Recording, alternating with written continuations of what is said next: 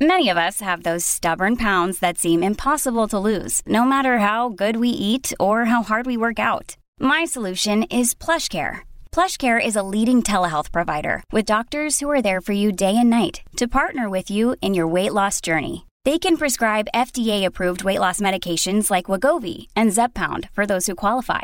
Plus, they accept most insurance plans. To get started, visit plushcare.com/weightloss. That's plushcare.com/weightloss. Welcome to Michigan News from MLive. This is Jens Carlson with your headlines for Wednesday, September 4th, 2019. Today, Michigan bans flavored vaping products. The Vice President is returning to Michigan and uncovering what it takes to be middle class. Michigan is the first state in the nation to ban flavored nicotine vaping products.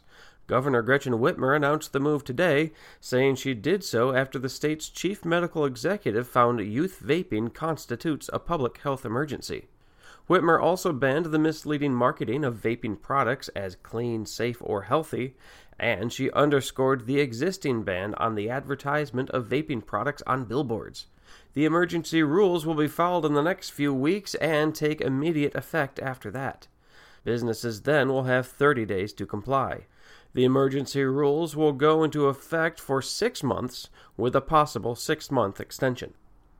Vice President Mike Pence will deliver the keynote address later this month at the Mackinac Republican Leadership Conference.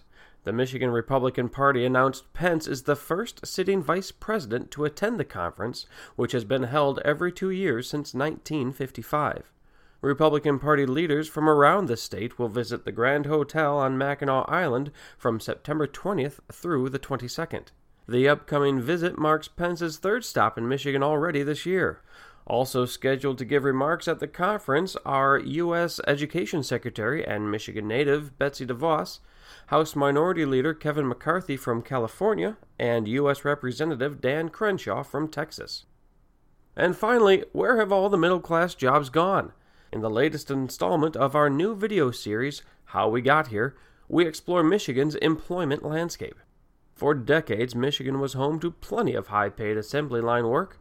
The state's once strong manufacturing sector meant a high school graduate could be assured a secure job and a middle-class lifestyle.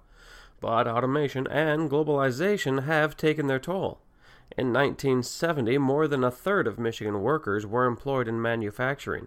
Today, it's about 19% and dropping. So, what does it take to live a middle-class life today? One key factor rises above the rest: education. You can watch the video on our site at mlive.com/news or on the MLive YouTube channel. For more on these stories and other headlines from across the state, head on over to mlive.com. A special mention today goes to Diet Eman, who is credited with saving the lives of hundreds of Jews during World War II. She died Tuesday at the age of 99. The longtime West Michigan resident was born and raised in the Netherlands and took part in the underground Dutch resistance. During the war, she provided forged identification cards and shelter for Jews and others targeted for extermination. Thanks for listening, everybody, and have a pleasant Wednesday.